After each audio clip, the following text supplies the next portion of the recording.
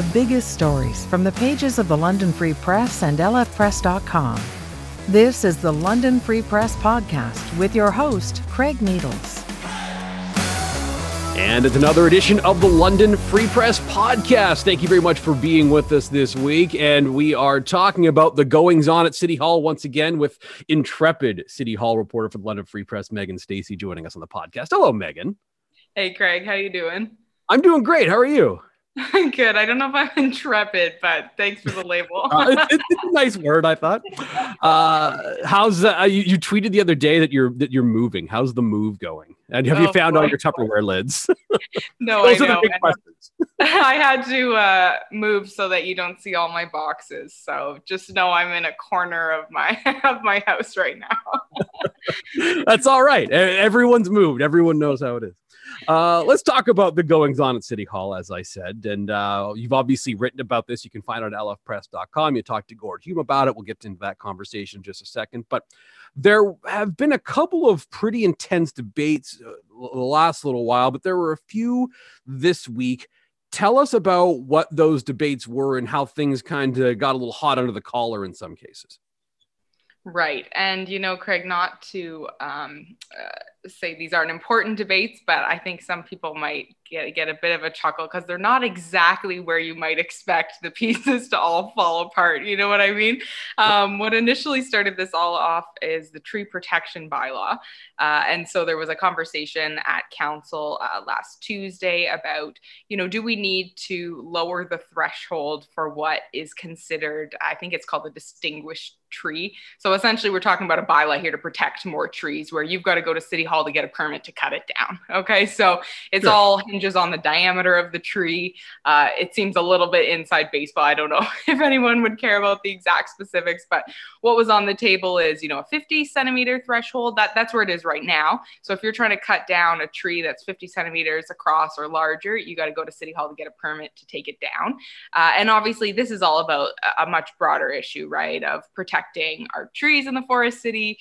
City Hall also has a really ambitious tree canopy goal to have a certain percentage of our city covered by trees, by leaves, the tree canopy. And so that's what we're driving towards, right? And so there was a couple of politicians came out of the planning committee the week before that want to see that threshold lowered so that even more trees will be protected. You've got to go through that permit process. So what they were talking about is not even actually changing the threshold from 50 centimeters to 40 centimeters, but asking staff to bring forward a business case for how much it would cost to enforce a change like that. And so that there was a motion on the floor about reducing from 50 centimeters to 40 centimeters, having staff bring back a business case for the 2022 budget. So not actually making that change, but just investigating it. And that's what lost on a really tight vote at an 8-7. And then later that night, there was another 7-8 vote around cycling and sidewalk projects, all hinged on the 5.5 million that London will get from a federal provincial COVID resiliency fund. That's London's allocation. So we know that the city will get that 5.5 million for something.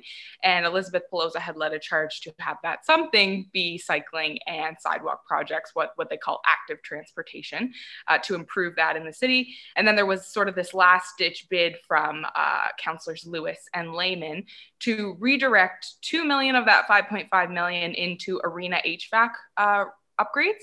And their thinking was that that 2 million, which is already budgeted in City Hall's budget for the arena HVAC upgrades, can then sort of be released to tap into different streams of funding so that you still get the active transportation projects, the cycling, the sidewalk upgrades, but through a different form. And it likely means that they wouldn't come quite as soon because this COVID resiliency fund is about fast tracking. You've got to have your project done by next year. So that's a lot of words, Craig. I'm sure you're really interested in the minutia of those debates, but those were the two 8-7 splits, slightly different makeup for each, but a lot of similar players that fell on those lines. And those are all definitely good things to know and be aware of. I will say on the subject of the tree debate that I had a couple of trees removed last summer. And the general rule that they were using was, if I can wrap my arms around this tree, then we can cut it down without a permit. So it doesn't, I don't know if it has to be as I don't know if it has to be as exact as what we were talking about there. But if I get the ruler out, eh? Yeah. If I can wrap my arms around this tree, then we don't have to worry about getting a permit. That I think that's a good rule. But the moral of the story is, these were not necessarily debates over the future of London's soul. I think that's what you're getting here. It's debates over how's the best way to access this stream of funding, or these particular streams of funding. There's some disagreement there. And it was debates over, hey, which trees are we going to be able to cut down, which are we not? Not, hey, should we cut down all the trees? It's, hey, what can you do to cut down this specific tree on your property? So it's not as though these were, and I hesitate to use the term, but it's not as though these were life and death issues, the moral of the story. No, I'm with you, Craig. And that's not to denigrate the discussion or the idea. You know, I think trees are really important. I think most people do. We're the forest city. But there is that point there that, as you say, and it's such a small point, right? Not for some, obviously, because more trees might be protected. But we're not even talking about, have a bylaw or not, enforce it or not. We're talking about, do we bring that threshold down so that more trees are captured by this bylaw? And it's so interesting that you say, I wonder how 50 centimeters versus 40 centimeters falls on the can I wrap my arms around it scale of measurement. It's all very official. How it would work.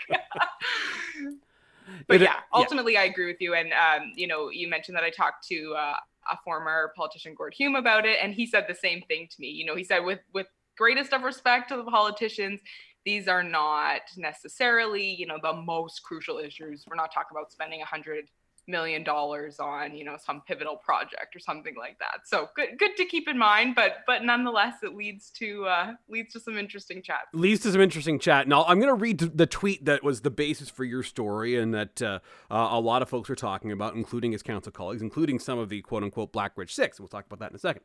Councillor Stephen Turner tweeted out the following in the midst of this meeting that you were just talking about, Megan.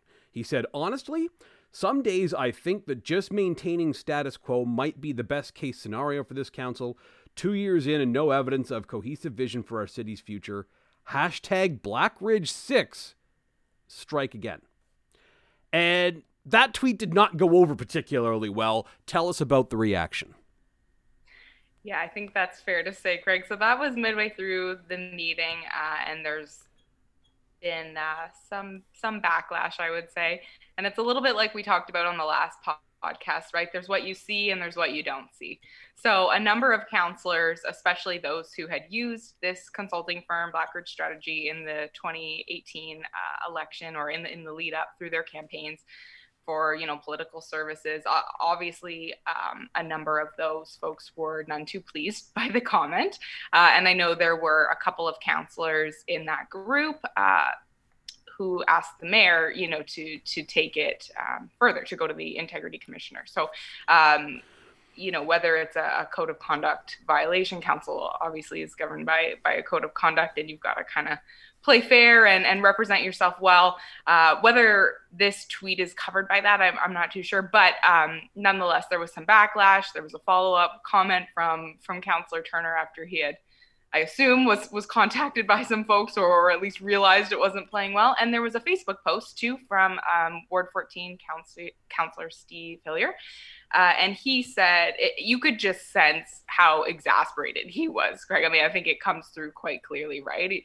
Something like, for the 100th time, this company that I used for signs and a website had nothing to do with my campaign, how I ran my campaign, and have nothing to do with my council votes now. And he talked about, that I think they found it insulting, disrespectful to have to keep dealing with this, having it crop up. So, yeah, not pleased. That's for sure. And I think you saw Councillor Turner kind of walk that back. And I think he said a couple of times publicly that wasn't maybe the best thing that he's ever decided to tweet out. We all know he's pretty blunt on Twitter. Yeah, he doesn't shy away yeah, from that kind of. I think that's fair to say at times, and you know that's okay, and it's good for people like us. Uh, but Absolutely it yeah, is. it definitely is. Here's the thing, and Steve Hillier is ticked off about this association. Just for anyone listening to us who isn't aware of the background, Blackridge Strategy was the group that was at the center of those fake websites that went against Maureen Cassidy and Virginia Ridley during the 2018 election, and they worked with I believe 6 members of council that wound up getting elected. But the work they did with everyone other than Paul Van Meerbergen and Randy Warden is not remotely subject to controversy. So controversial group, but the polling work that was done for Sean Lewis, or some of the website work that was done for, I think Councillor Morgan had some website work done, and Steve Hillier, as you said in his Facebook post, was talking about sign work. So this is stuff that is completely legal, completely above board, but they did use this group that did some stuff that is still under investigation, and I think most Londoners would say at the very least it was unsavory campaign tactics. So that's where Councillor Turner was going with this, and as Gord Hume described it to you, cheap shot is the word that I think it's reasonable to use that word in this case, because you're trying to make something look unsavory that perhaps really in all reality was not, right? Yeah, and I think the reason cheap shot was used and probably fits too is because, you know, Councillor Turner was using that to make a broader point, I think, about vision. And I've talked to a lot of people, including Gord Hume, but, you know, including others on council, who say that's a very fair discussion to be having, right? Is about vision and about progress perhaps, and where council's going and where the city is going. And I think what people really took objection to was dragging in the Blackridge controversy.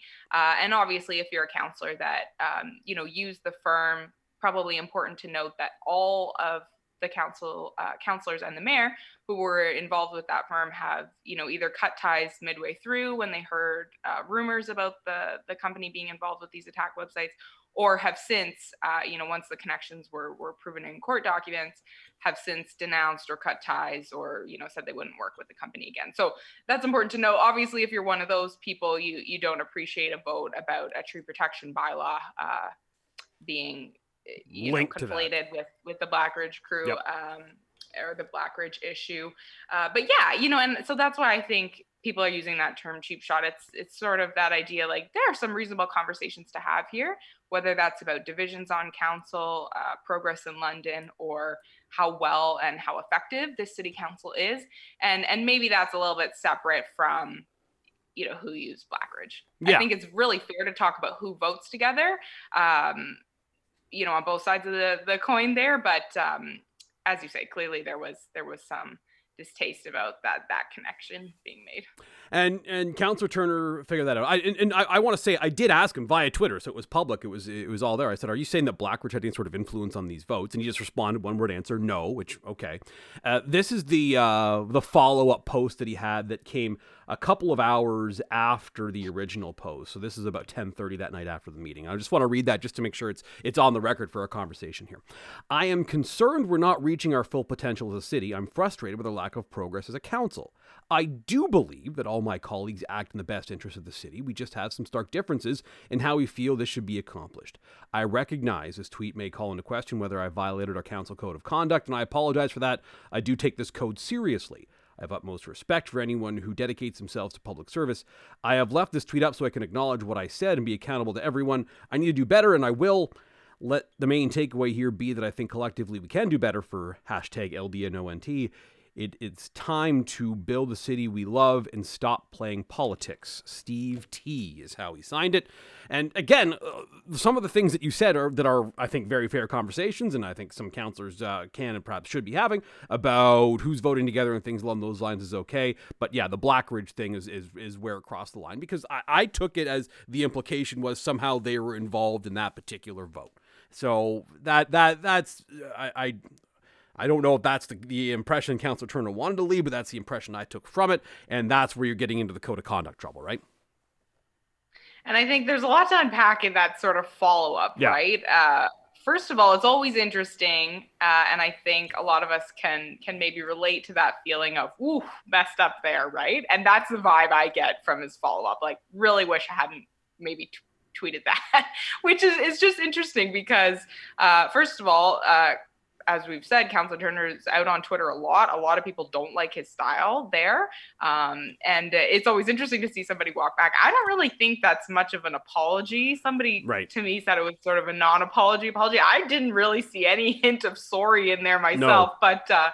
But you know what? I think it is interesting. And we got to talk about why Blackridge 6, right? What he's really saying is, we've got divisions on council and the line is falling, along those folks who used Blackridge strategy in the election. They're voting together. And I think the pretty clear target there is you're not progressing, you're not creating progress in this city, right? You're not voting the way that Steve Turner wants. So it is really interesting to see some of those council divides pop up. And I think you had a couple of newbies on this term, right? First term politicians, and then you've got a lot of folks who are in their second term. And I think it took some time for this current council to kind of find its feet. It is hard to know where council's tracking right now. And that's why this division, to me at least, is interesting, right? Because you see those votes often follow along, maybe the small c conservatism lines, right? There's a group on council that clearly wants to be more careful with spending. That's kind of what that tree protection bylaw came down to, right? What is it going to cost to protect more trees? It was about $250,000. That was the estimate thrown around. And you see those votes fall on other lines, whether it's, sort of the London plan vision, whether it's active transportation like cycling. We all know how controversial those cycling projects are. And so to me, it's really interesting to see that kind of deepen and see somebody acknowledging it publicly. Because as much as he was kind of walking it back in his follow-up tweet, he was also sort of, I think, trying to crystallize his earlier point, which was, hey, we're not making the progress we should. And I just think that's an interesting question for Londoners to sit with. The pandemic kind of throws that curveball, and that's what Councillor Hillier told me, right? He said, listen, my vision right now is just to get us back to work, to try and protect our economy and protect people's health at the same time. And he said something, this was in a follow-up interview, he said to me, anybody's pet projects or, these specific projects that they're trying to push ahead, all of that is suspended as far as I'm concerned. This is our sole focus, right? Is just navigating this COVID world and this coronavirus pandemic. So it's really interesting. And that's something Londoners have to answer for themselves, right? Is City Council making progress? Do they have a vision, and what is it? Yeah, that's a great question. Not every one of the 15 people around that council horseshoe has to have the same vision, but you would hope there's at least some level of cohesion. And we've seen before with these split councils, and I was there a lot of nights during the Fontana 8 situation, and we've seen a lot of nights with these split councils where things can get pretty intense. It can go back and forth, and there can be a lot of, I can say, spiteful decisions. There can be a lot of spiteful votes that happen. So it gets ugly, and the losers typically are not necessarily the people who lose in the votes, but the people who are living in the city of London that want to see their city evolve and get better. And those are the people who I think fall behind when that stuff goes on. Absolutely. I totally agree with you, Craig. And that's why I think it is really interesting to see some of this bubble up to the surface, or bubble to the surface, right? Because you don't necessarily always see this kind of social media bickering. I think you always see some level of kind of butting heads, right? And as you say, people are going to have different opinions. It would be a little bit ridiculous if the council was in lockstep, right? There are different views among constituents too. But I think it's worth paying attention to, because it's not really about the squabble. And I'm not even sure it's really about Blackridge, right? It's really about where is the city going and what's this council doing? At least that's what's important to me. And I think that's what's important to most Londoners, right? What's really going on. And it's interesting to look at that. I think this is a council that probably didn't come out of the gate with a very specific vision. And they have a strategic plan, but as Gord Hume said to me yesterday, it's got like hundreds of targets. It's kind of hard to sift through that. And, you get to a place where you look at the votes and you say, okay, what's happening here? And what are our priorities, right? Is it cash? Is it sort of that typical government of fill the potholes, clear the snow, or is there something bigger that we're driving towards? Can we afford it? All those interesting questions. It's about the midpoint of council's term right now. So it's an important time, and you really only have a year, maybe a year and a bit left before you get back into the municipal election cycle, right? So it's going to be a crucial time for council to kind of crystallize what do you want to do here, and are we making progress? Yeah, and it's a reasonable thing to wonder whether the answer to that is yes or no or something in between. Do you think this is going to get worse or perhaps become a little more underlined? Because we've got 2 years left in this term. We're essentially at the halfway point right around now.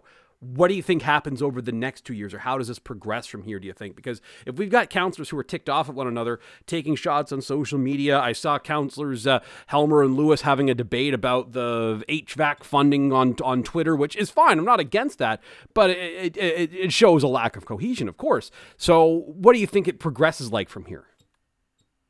Yeah, that's a really interesting question, Greg, because, I just said, okay, there's only a year and a bit left. But as you point out, we're only halfway. So it's not too much time, but it's a lot of time at the exact same time, right? And so there's lots of room for council here to, I think, kind of step out and really figure out what do we want London to be? What are the priorities for the next 2 years and get them done? I think, you look at something like housing. I don't know that you can really vote against housing projects or funding for social housing at this stage in London. We're in such a crisis, right? But all that to say, that is an example where you've seen some really good cohesion or, togetherness from this council. They vote in lockstep on those sorts of things, right? A lot of big ticket items in the budget that I thought might be a real fight, and they sort of skated through, right? So you see, obviously that's of significant importance to council, but what else? Is it about transportation and how we get around the city? Is it about how we build? You've got a couple of key debates and multiple key projects, I think, in both of those areas where you've seen some tense debates. You asked, about what are we going to see going forward? And I do think we will see this divide deepen. And I think you're going to see a number of councillors get sort of maybe entrenched, right? I don't know how what you call these two groups, but you do see some division there, and I think on both sides, right? It by nature, if you've got a voting block on one side, you've kind of got a voting block on the other, right? And I hesitate to say, we've got a real problem with that here, because I think there's a lot of votes, where people are kind of crossing over whatever this divide is to vote with somebody from across the council chamber or across that line. And that's really good to see. But I do think we're going to see this pop up in other ways. This little social media squabble is not the end of it, at least from my perspective. And it'll be interesting to see, A, does it detract from what council is actually trying to do? Or B, is the fight really at its core about what we want London to be, and differing opinions there? I'm fascinated by the swing votes, and look, like you said, every vote it's not exactly down the voting block lines every time, but I find as though Councillor Pelosa is often a swing vote who sort of goes back and forth. The mayor sometimes the swing vote that sort of goes back and forth. Absolutely. So it's interesting to sort of note who the folks are in the middle, and they're often the ones that wind up deciding these things. Absolutely, that's really interesting, right? Because for example, Councillor Pelosa is very big on active transportation. I was just talking earlier about how she was leading the charge on that. Let's get the cycling and sidewalk projects done. But yeah, other times she will vote with, the Lewis, Squire, Lehman, Paul Van Meerbergen, Hillier crowd, whatever name you want to give those folks. Blackridge 6 isn't going over so well, but whatever that yeah, they don't seem to care for that one, no. You often see Pelosa with those folks, but then sometimes you don't. You're right, the mayor is often a swing vote. And, oddly, Councillor Turner himself actually has been sort of the lone vote on a couple of things lately where I was a little bit surprised, and there were a couple actually of Morgan Salee joint motions that you I think from the outset would have thought, oh, that's, right up that alley, that I was very surprised to see Councillor Turner speak out against and vote against. So you just never know, right? I don't think we're not in a Fontana 8 situation here, right? They don't vote together all the time, either on the smaller C conservative side or the lefty side, for lack of better description of these two groups that we've got there. And so it is really interesting to see. And I think people are cognizant of that too, right? Whether because they don't want to become too entrenched or they don't want to, walk into council knowing exactly how they'll vote every time, or for the optics. They don't want to be seen as doing that, right? And I think all the councillors are very aware of both, I would assume. And I think you see that. So, you're going to see some different partnerships or different council allies coming forward with these motions, right? The Morgan Salee is perhaps an example of that recently. And even the anti-abortion flyers that we talked about, Craig, this push to bring a bylaw, to regulate the kind of material that you might be able to drop off on someone's doorstep. That was a really interesting collection, right? It was Councillors Lewis, Pelosa, Hopkins, and Cuyahoga, which is, I can't say that you really see that's a force in voting, together all the time. So it's really interesting. Yeah, very interesting. And Councillor Lewis and Cuyahoga, the two of them had a bit of a row earlier in the term that things seem to have on some days smoothed over the no two love of them, lost, I would say. Yeah, that's exactly. fair. But nonetheless, it's interesting to see sort of where this all winds up and how this progresses and continues, because clearly what's happening in the city is at stake here. And I think that on some of these things, Londoners, the way that they pay attention to the news is altered just because of the pandemic we're in the midst of. So perhaps some of the stuff is in front of mind, but there's still important decisions being made at London City Hall, even if a lot of the people who are making those decisions are doing it via Zoom, right? Right. And, that is kind of the other layer here, Craig. And I think it can be difficult, right? Both for the politicians and for people who are trying to navigate, whether it's the news or the decisions being made by their local government, right? Because you've got the pandemic, which clearly, it's sapping resources, it's sapping energy, it's kind of sapping, I think, the focus, and rightly so. We're in the middle of a global pandemic. You got to focus on that, right? Even at the local level, we've seen budgetary impacts, we've seen, operational issues or sort of shutdowns in the early days at City Hall, right? But at the same time, as you say, important decisions are being made. The work is continuing, and Gord Hume said something along the lines of, the pandemic is important, but it can't be an out. And I think that's really important. Somebody else said that to me, months ago, that we've still got to be looking at these City Hall decisions and looking at our city politicians with a careful eye, right? And I think you got to guard against COVID being the excuse for everything. I'm not saying that's necessarily happening, but I'm hearing that used as an explanation for a lot of things that don't maybe add up. COVID has impacted almost everything, but it doesn't mean it's the reason for a lot of things, right? And so I think it's important that we guard against using that kind of COVID all the time, because councillors are still making really important decisions that affect the lives of Londoners. Maybe it's not the tree bylaw that we all want to, die on that hill, but it's important that we're looking at what they're doing, because although local government doesn't maybe draw as many eyeballs as some of our senior governments, it's really important. That's the stuff that affects you. Yeah, I think people are kind of focused on Queen's Park the last couple of months for some reason. I can't imagine. Strange. I don't know why. That seems wild. Apparently it's true. We should wrap up there just because we're running out of time here. But Megan, this was a great conversation. Thank you very much for it. Anything else that you're going to be keeping an eye on or think that folks should note before we wrap up here? Oh, that's really interesting, Craig. Well, my mind's COVID today too. I'm covering a couple of COVID things and bylaw, looking at some of those issues. Trying to think if there's anything else I should be teasing here. Can't think of anything at the moment. That's okay. More news is to come for sure. As soon as this wraps up, I'm going to go out to my backyard and wrap my arms around every tree just to see. Yeah, that's right. Just Give to the see measure. what the. That's right. And do the arm test versus a measuring tape. I wonder how it stacks up. Just to see which trees can go if I'm so inclined. We'll leave it there, Megan. Thank you so much for joining the London Free Press podcast today. Thanks for having me again, Craig. That's Megan Stacey, City Hall reporter with the London Free Press, joining us on the podcast today. Hopefully you enjoyed our conversation and want to subscribe to hear more conversations just like that one with myself and other reporters and staff members of the London Free Press. To do so, just subscribe to our podcast, the London Free Press podcast, on Spotify, on Stitcher, on Google Podcast, Apple Podcast, or watch us on YouTube. Look for us on lfpress.com as well. And if you could rate, subscribe, tell your friends to subscribe, we would be very appreciative of that.